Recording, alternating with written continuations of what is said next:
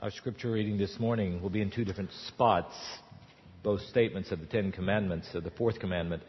Exodus chapter 20, verses 8 through 11. Hold that, and then we'll begin with Deuteronomy chapter 5, verse 12. I want to say as you're turning there, I've been so thankful for the wonderful time of gathering and worship today. Jeremy, it's good to see you in a suit. Just inspiring for me. John and Dwayne, thank you so much for putting together this wonderful morning. And I don't know if you agree with me, that it's amazing to watch two brothers up here playing. I wondered if there's any sibling rivalry, but Alex, I don't want Ben ever to leave, so hold on to him if we possibly can. It was just such a blessing. But now we have the opportunity to hear our Father's Word. Beginning with Deuteronomy chapter 5, we'll look at verse 6 and then over to verse 12. Let us stand and remember that we are hearing the Word of our Father. Verse 6, I am the Lord your God, who brought you out of Egypt, out of the land of slavery. Verse 12, observe the Sabbath day by keeping it holy, as the Lord your God has commanded you. 6 days you shall labor and do all your work, but the seventh day is a Sabbath to the Lord your God. On it you shall not do any work, neither you, nor your son or daughter, nor your manservant or maidservant, nor your ox, your donkey, or any of your animals, nor the alien within your gates, so that your manservant and maidservant may rest as you do. Remember that you were once slaves in Egypt, and that the Lord your God brought you out of there with a mighty hand and an outstretched arm. Therefore, the Lord your God has commanded you to observe the Sabbath day. And then to Exodus chapter 20. And what I want you to see is the different basis for keeping the Sabbath day. Deuteronomy, the creation, the rescue from slavery, and this one, creation. Chapter 20, it reads so similar until we get to verse 11. You shall keep the Sabbath. Verse 11, for in 6 days the Lord made the heavens and the earth, the sea and all that is in them. But he rested on the seventh day. Therefore, the Lord has blessed the Sabbath day and made it holy. And this is the Word of God. Thanks be to God. You may be seated. Life is like an onion. That's what music and art critic James Honecker said. Life is like an onion. It is a daily monotonous peeling off of layer after layer, only to find out at the end that there's nothing in it. Nothing except tears. Now it's with that very encouraging, upbeat quote that I begin my message to you about the fourth commandment. Because I think almost all of us, at one time or another in our lives, can connect with that very, very personally. I think we often feel like that because in our lives, it just seems like things often get out of sync. It's not that we're not doing anything, but we wonder why we're doing what we're doing. And there seem to be, for some of us, so many things. We get up in the morning, what do? Get the coffee ready and maybe have some breakfast. We know we have to get off to work, and work has all of these meetings and things that we have to do, things that have to be accomplished. But sometimes in between, we have to figure out some way that either we or our spouse have to get over there and chauffeur our children to this and to that, to this and to that. And then even after we get home, we look back and we wonder, what on earth did I do today? But there's more to do. The lawn needs to be mowed. Ironing needs to be done. Dishes, they're always having to be done. We wonder if it's ever going to stop. And some of us, if we don't feel like we have enough, we also feel frustrated. Because we look and say, why am I living? What's to be accomplished here? And then, of course, we look on our PDA, our BlackBerry or Treo and say, look, I didn't get it all done. And tomorrow is just like this one. Every day starts feeling like every other one. I tell you, as I've thought about this and I've written about it in the worship folder, I have become convinced that this layer after layer of living, where inside we wonder, is there anything there, is not the way our Creator made us to live. God loves us. He's declared that. He sent His one and only Son to demonstrate that, to give His life for us. He's told us how to live, and I'm quite sure that this is not how we should live. And yet, I'll tell you, as I talk with people, and not just here in Southern California, but almost everywhere across our country and really around the world, it just seems that people feel like their lives are out of sync. Those of you who have not been here, I've used the Rubik's Cube as my illustration for this series. That when you get it, it's supposed to all be in order, each side with the same color. You mess it up and then you try to make it right, but every move you make seems to mess it up more. You wonder, where can you restore the order? Where can you restore the beauty? And I'll tell you, when I look at a society like ours, and it seems like for most of us life gets out of sync, I start to think there must be something basic that we are missing.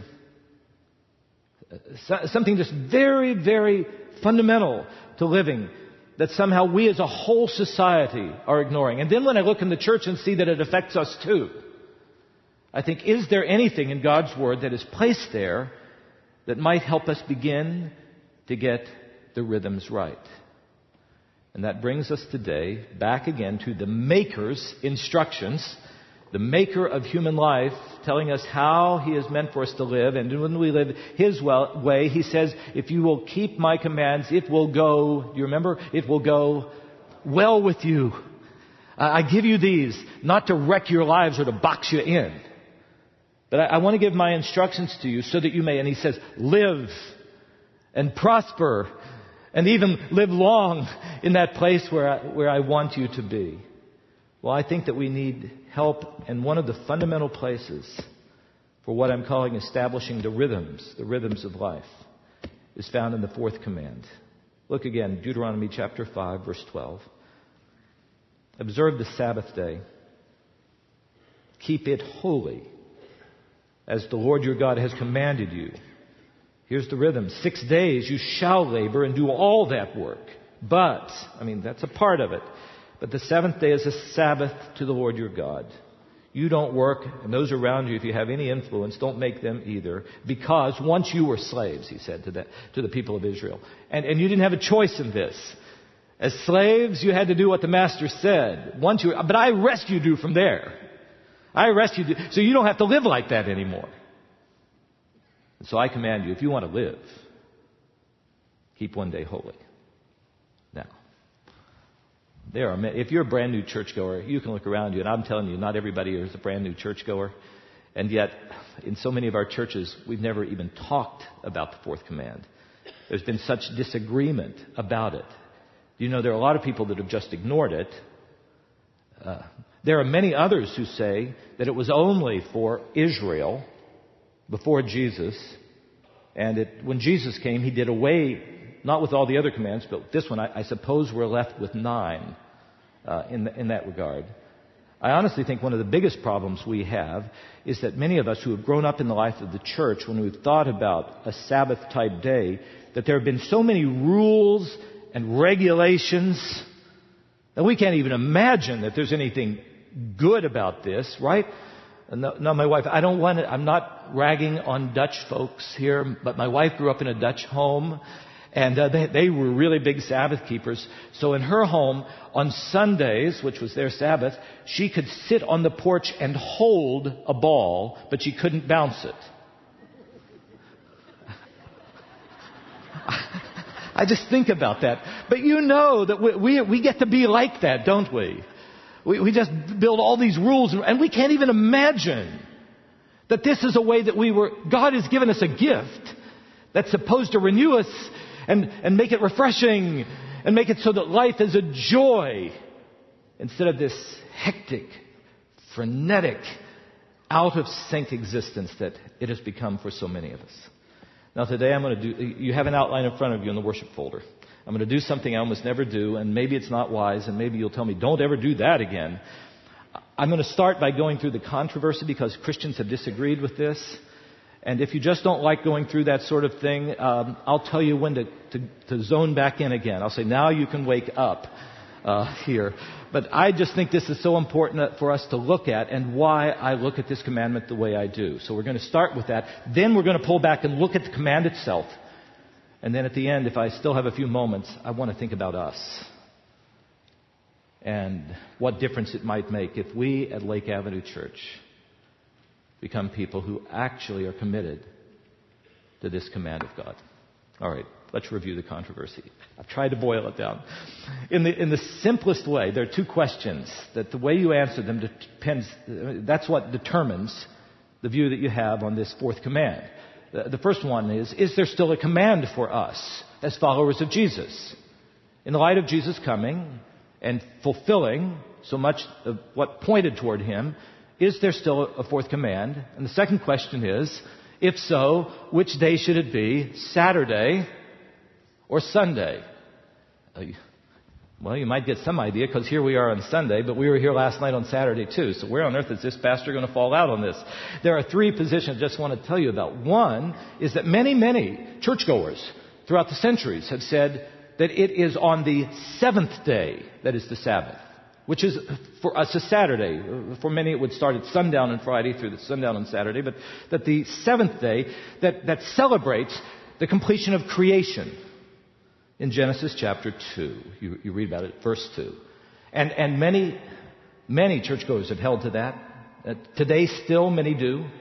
Seventh-day Adventists. And I've just thought about it. Here in Pasadena, there was a large group that started here, the Worldwide Church of God, that held to this. But you need to know that throughout the centuries, many churchgoers have held to it. And I'll tell you, there are two arguments that have been used that I think, well, you don't have to think about. They're pretty powerful. Number one, the argument is this. This is a creation ordinance. I mean, when God created the world, He worked 6 days, and then on the seventh He rested. He made us in His image. And that pattern of working 6 days and stopping one was modeled to us by the one in whose image we are made. And in Genesis chapter 2, verse 2, we see by the seventh day, God had finished all the work He had been doing.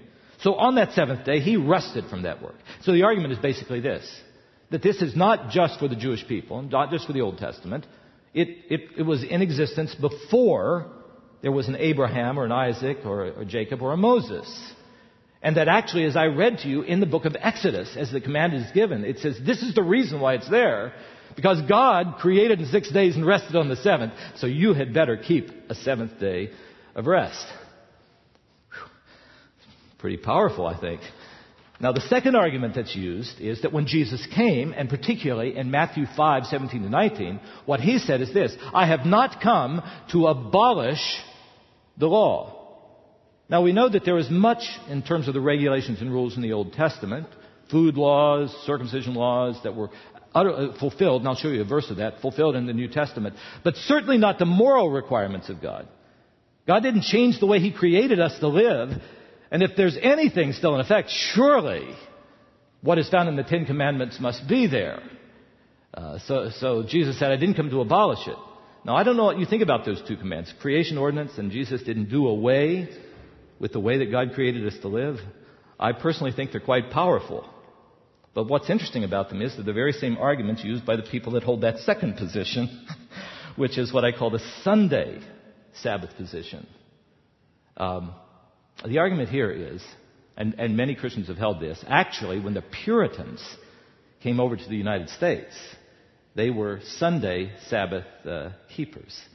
And the argument was this, that under the inspiration of the Holy Spirit, there was a time where God changed the day that the Sabbath was to be celebrated by all people from the seventh day of the week to the first.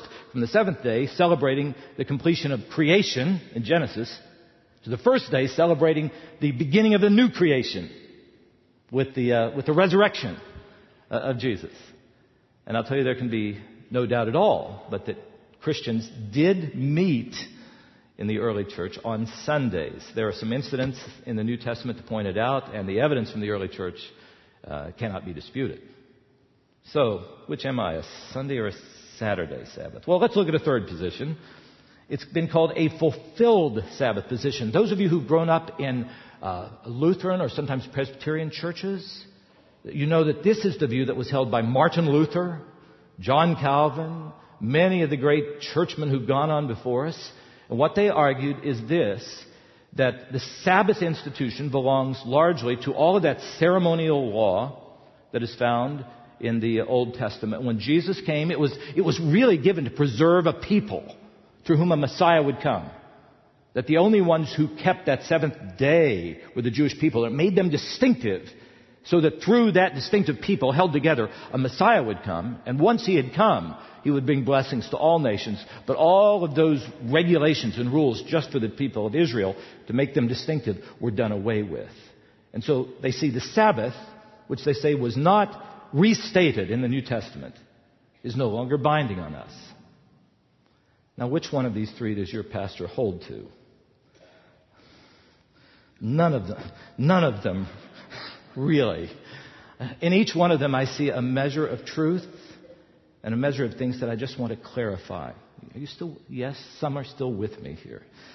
Let's take that creation ordinance argument, saying that Sabbath keeping is universal because it goes all the way back to Genesis 2. What I see here is quite clearly God, who has made us in our image, in His image, has said that this is the way that I have made you to live. 6 days of productive work, identify it, 1 day of stopping. However, after the people of Israel came into being and after the Ten Commandments were given, a whole series of other regulations were given, things that could be done and things that dare not be done by the people of God to keep them distinctive. Even one of those pieces, as I look at it, is which particular day had to be celebrated as every person's Sabbath because it kept them together. Everybody who was in Israel celebrated the very same day as their Sabbath. So as I look at it, the command that a Sabbath is to be kept, yes, that goes back to creation, but there are many rules, this is why it becomes confusing, many rules in the Old Testament given just to Israel that I think no longer are binding upon Christians. I'll show you that in just a moment. Well, what about, if that's true, what about Matthew 5, where Jesus said that the law is something He hasn't done away with? Well, again, I think that many of the ceremonial laws, the food laws and the circumcision laws and so forth, those were pointing to the Messiah coming. They kept Israel distinctive. And once Messiah had come, who was going to bring blessing to all of us, even as places diverse as Lake Avenue Church in Pasadena, California, once Messiah had come, all of those had been done away with, but not the moral requirements of the law and not the ways that God created us to live. And there's one text in the New Testament that I think is absolutely unambiguous about it. It's Colossians chapter 2, verses 16 to 17. I wanted you to see it so you could look at it and consider it. Here's what the Apostle Paul said. A group of people who were trying to make all of the laws of the Old Testament binding on all believers. He said, therefore, do not let anyone judge you, followers of Jesus, by what you eat or drink. You know, there were certain things that could not be eaten, certain things they could not. Don't let people judge you on that. Or with regard to religious festivals, new moon celebrations, or a Sabbath day. And here I think he's talking about the regulations around them. These are a shadow of the things that were to come, because the reality is found in Christ. Do you find that to be clear? It seems to me that what is being said is all of those specific regulations that had been given about the Sabbath. You cannot do this, you must do that. It must be on this particular day to keep you distinctive as people. Were pointing toward the coming of the Messiah, of Jesus Christ, and once He had come, they were done away with. I don't know how anyone can dispute the fact that in the New Testament, non-Jewish believers were not instructed or commanded to keep all the rituals that had become connected with the Sabbath. So before I get on, what about the Sunday Sabbath? Do you think that God changed it from the seventh day a week to the first? Well, I tell you, the evidence for that in the Bible is scanty to the point of being absolutely non-existent. If I'm going to try to keep all of the rules and regulations of the Sabbath, then I think, and if that's what's being expected, then I have much more sympathy for the Saturday Sabbath than the Sunday Sabbath position. You need to know that the Christians in the early church All of them worked on Sunday. Most of them were slaves. And they usually worship, their services were on Sunday evenings. Jeremy, that might be a good argument for the warehouse.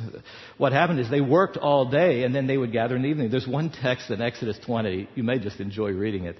There was a time where Paul was preaching, and it's even put, he went on and on and on and on. And there was a young man who was there who fell asleep. And he must have been sitting on a window, and he fell out of that window. He had to be raised up. You know that story. Now, you need to know this. The Apostle Paul may have been long-winded, but he wasn't that long-winded. It wasn't that he started in a 9 o'clock service and was still preaching until midnight. The point is that they worshiped on the resurrection day, Sunday, but they started in the evenings.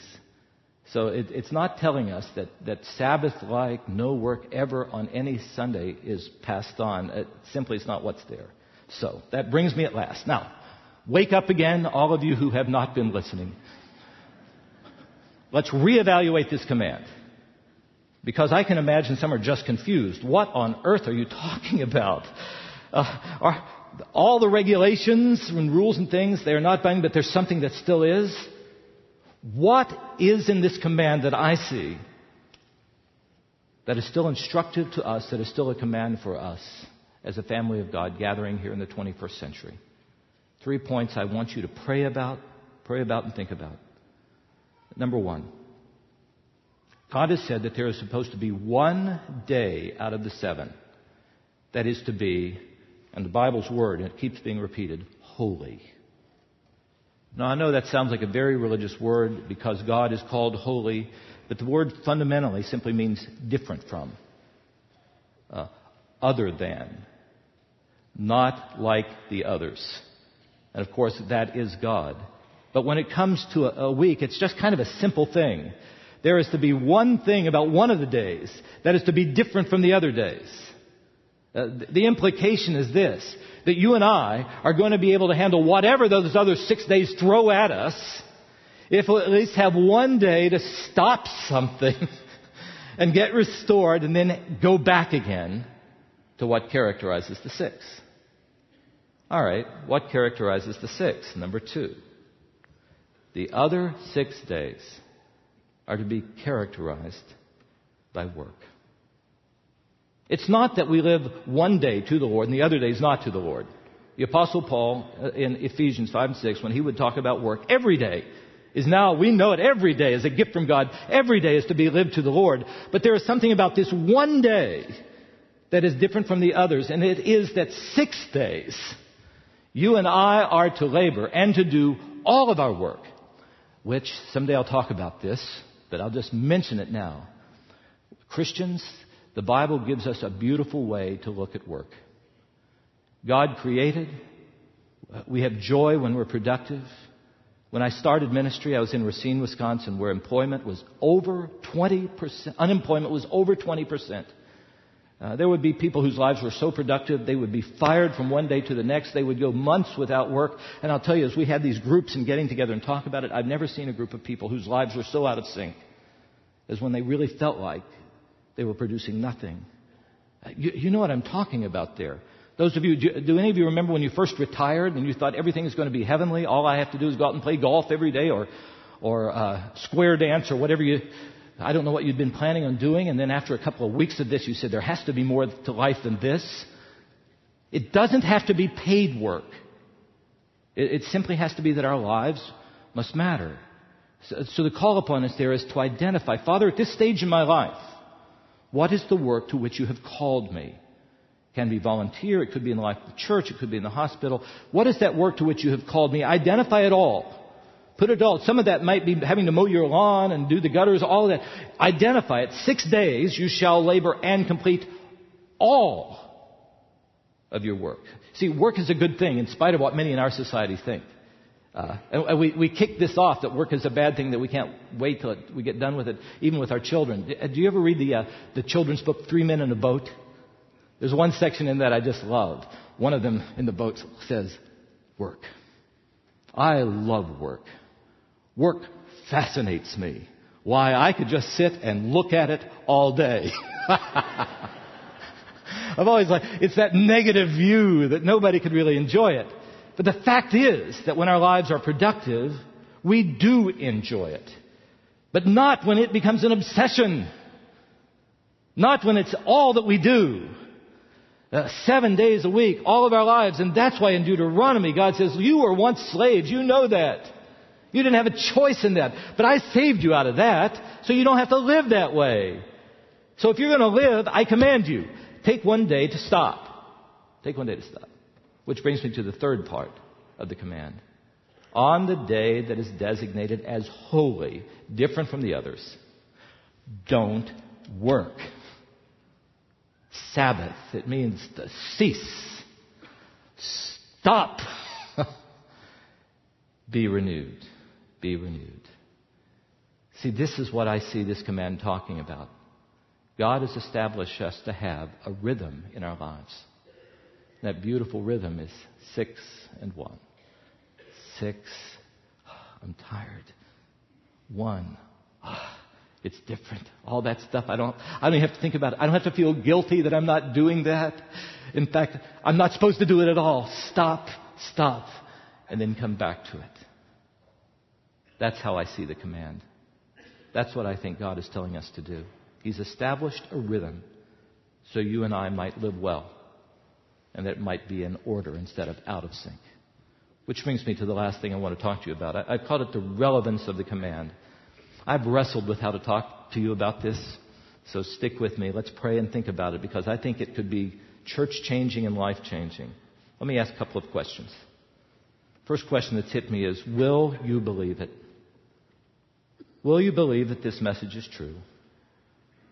It really is a faith matter. Will you really believe that what God has said about how He's made us to live is good? And that it is actually something that we should commit ourselves to? I've almost been afraid of talking about this. I met with Jeremy and Pastor Albert Tate on Tuesdays. We were talking about this. I think the first response is yes, but. Yeah, yes, but. That might be good for somebody else, but not now. The churches I've pastored before have almost all been business or professional churches. And when I've talked about this, there's always this, oh no, yes, but. And then I had 12 years with students. Well, yes, but. That might be okay for my father or mother. Maybe someday when I get out of here, but not now. I just want to ask us if we're really going to believe that God loves us so much that He said, this is how you can really live. Will you believe it? Marva Dawn has written a book called Keeping the Sabbath Holy, Wholly. She tells about a wagon trail trip that went from St. Louis to Oregon. And they got started late so that they were pushing toward winter. And they started to think, will we make it in time before the bad winter hits? And so kind of a dispute broke out among them. Some of them said, we've got to travel 7 days a week. We cannot stop or we'll never get there. God surely understands it. And the other group said, no. We're supposed to have 6 and 1, 6 and 1, 6. So the dispute was so vicious that they broke into 2 groups. They couldn't travel together. So one group went 7 days a week. One went 6 and 1, 6 and 1. Now, because I'm preaching about this, you know what happened. You know what happened. Those who committed themselves to the 6 and 1 arrived days earlier, having lost none of their animals, and refreshed and ready to go. Now, we don't have as many students here, but this is what I simply want to say.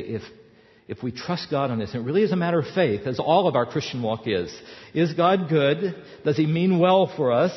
And can He be trusted to tell us, if you live my way, it will be a whole lot better? I'll tell you, students, where we have students, if you will learn to study and work hard 6 days and stop on the 7th, I am convinced you'll be a better student. I'm convinced of it. Business folks, professionals, if you learn to identify what it is you have to do and get it done in the 6th and stop, I think you'll be more productive, more effective in the workplace. And I think it's true of all of us. And the flip side is true too. That if we ignore this or disobey it, I think we're going to suffer. Whether that's in the side of being lazy and wanting to have 6 non-work days, only one productive. Or on the other way, that we are going to say, I don't care what God says. I'm going to do it the way I want to do it. I'll tell you, work is a wonderful thing, but it is awful when it becomes your God. And I see God saying here, you must rest. And if you and I don't listen to Him saying it, somebody's going to say it to us sometime, doctor or somebody. And then I think it might be too late. It's like music in so many ways. I told Dean, who works in the percussion, I'm going to use him in the sermon, but as a positive, not an example of sin, Dean. Where you have an orchestra playing, and you have the percussion steady, it changes everything. Then the rest of the music can settle in beautifully around it. It's true of all kinds of, it's true of jazz music too, where you have so much improvisation going on, and where the drummer is setting a steady, consistent rhythm, then everybody else can play around and settle in and improvise and do beautiful things. And that's what I see here. God says, let's set a rhythm. Let us set a rhythm. And then the rest of your life can settle in and be beautiful and creative. Will you believe it? Will you believe it? Second, I want to ask, if so, will you enjoy it? I have to say this because, again, I keep coming back. You know this kind of background. I came from a home where whenever we would set up things like this, we would suddenly have all these rules around it. Okay, then don't do this, that. You can't go to this place or to that place. And then suddenly I say, I don't think I like this all that much. Do you remember what Jesus said about this in Mark chapter 2, verse 27? He said, listen, as he was being criticized for some of the things he was doing. He says, listen, the Sabbath was made for people, not the other way around. It wasn't that God said, boy, I really love Sabbaths. Let me see if I can create somebody who will have to keep it. No, I love people. Now I'll create a way that they can enjoy life. Now the other side, as I've mentioned, is the antinomian spirit in our day that says, I don't care. Even if God says it, I'm not going to do it. Before the Lord, I think all of us need to stop and ask if we're going to find a way to apply this. Now, with that, I haven't time. I want to throw something past you. It's from your pastor, not from the Lord. Mark this down. I've departed a little bit from I'm not saying thus saith the Lord, but I've wondered about something. Is it possible that the way you and I celebrate our Sabbaths might be different, depending upon the work God has entrusted to us? Is that possible? Is it possible that because my work has to do mostly with my mind and with my mouth, that maybe I will be restored if on that day that is holy, different from the others, that I'd go out and dig around in the dirt? I just wonder about that. If that's true, then that might mean that we won't be so critical of some people who are doing something on the day designated as their holy day when they do something different from us. It just seems to me that the work that God has entrusted to each of us is different, and He gives it to us to identify that work and to make sure it's done. And I just wonder about that. Maybe the way that we are restored and renewed on that day might be different depending upon the work God's given. All right. Away from your pastor to the Word here. Third question. Will you let others enjoy it? And this is for all of us in some ways, but particularly for those who have been given positions of responsibility, where the decisions that we make affect those under us, often that we supervise. Do you notice all of this? Where you have the opportunity to do this, he would say usually to the patriarch of the family, you shan't work, and not just you, your son or daughter either, your manservant, maidservant. Don't let your ox work. I always love that. Your donkey either. Don't let any of your animals work. And if you have aliens, it's not just, God has made all people to live this way. Remember, He says, you were slaves, but I've made you to live. So where we have the opportunity to have our decisions affect others, let's make it possible, at least, for others to have one day that is different from the six. And then the final question. Will this be easy? That I put in the parenthesis? Oh. Well, fourth. Will it be easy? I put in a parenthesis. This is not a suggestion. really hits me that he keeps telling us, it's commanded, it is commanded, it is commanded. Look at verse 15, he ends it with that. The Lord your God has commanded you to do this. I have talked about this command with Christian leaders and pastors, theologians, Bible exegetes. They always push back hard at me, but then at the end of the day, we come back and we say, this is not easy to obey. I've been threatening all week to have Janie Thunderberg and Ceci and Vanessa Rose and my wife Chris come up and give testimony about how the four of us do in this 6-in-1 pattern.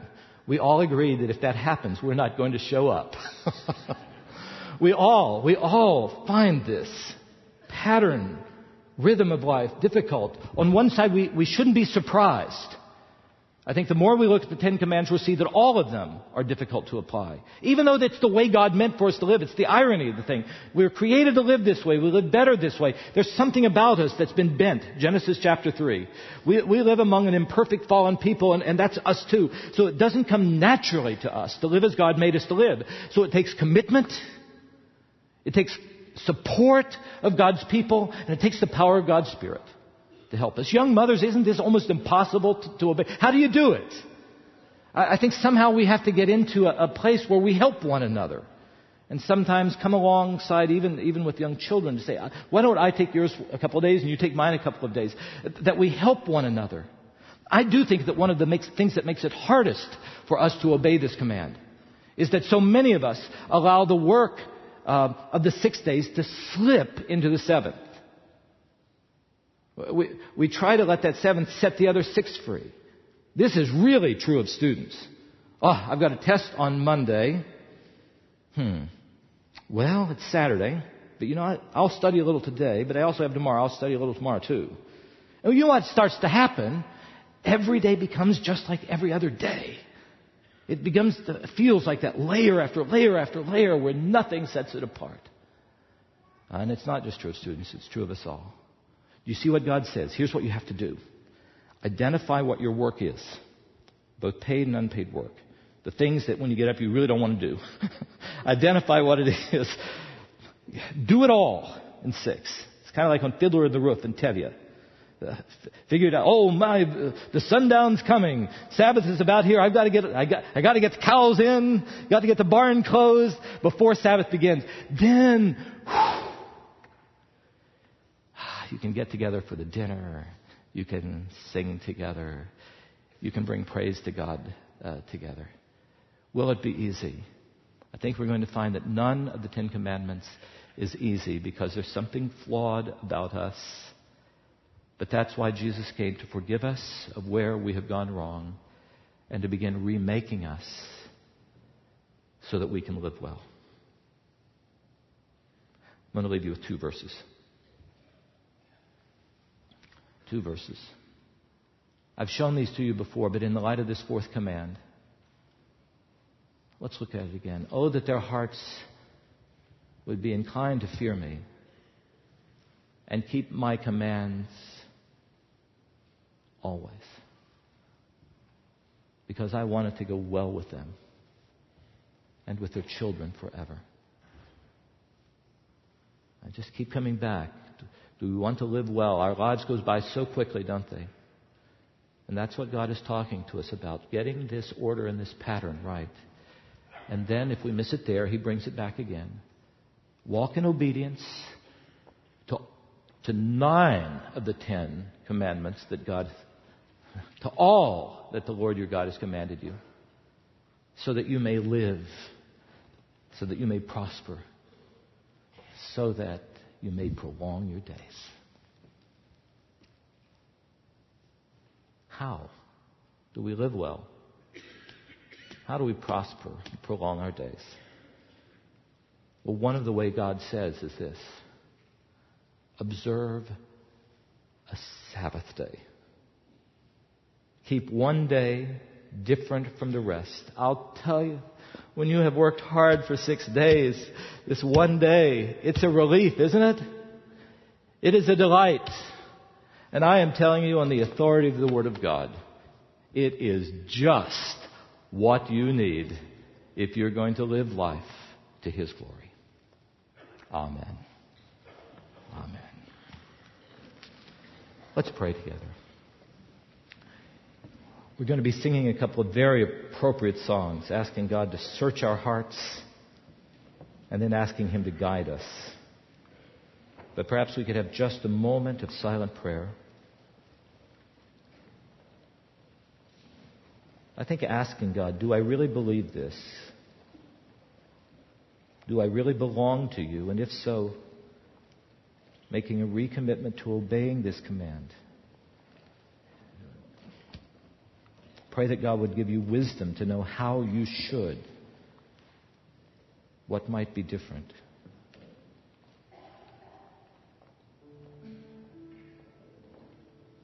Let me lead us in prayer. Father, we've gathered here as a family with you as our Father, hearing these ancient words, telling us how you meant for us to live. We look at this. It is countercultural, Father. You know this. It strikes, I'm sure, almost each one of us in different ways. But Father, you love us. You made us. You sent your Son who gave His life for us. You've given your Spirit to us. You want things to go well for us. We know that, Father. So show us how we should respond to this, your command. Father, I also want to pray for any who've come today who have never come to know you, never trusted Jesus. That they might, even though this message has been to us about how we live, simply because they've come here, they know this is good, this is true. I need to know this God. Father, I pray for them that this might be their first day of trusting Jesus as their Savior from sin. First day of beginning to walk and live as you've made us to live. Father, whatever you want to do in our lives, speak to us. Our lives are yours. We want to bring glory to you. In Jesus' name.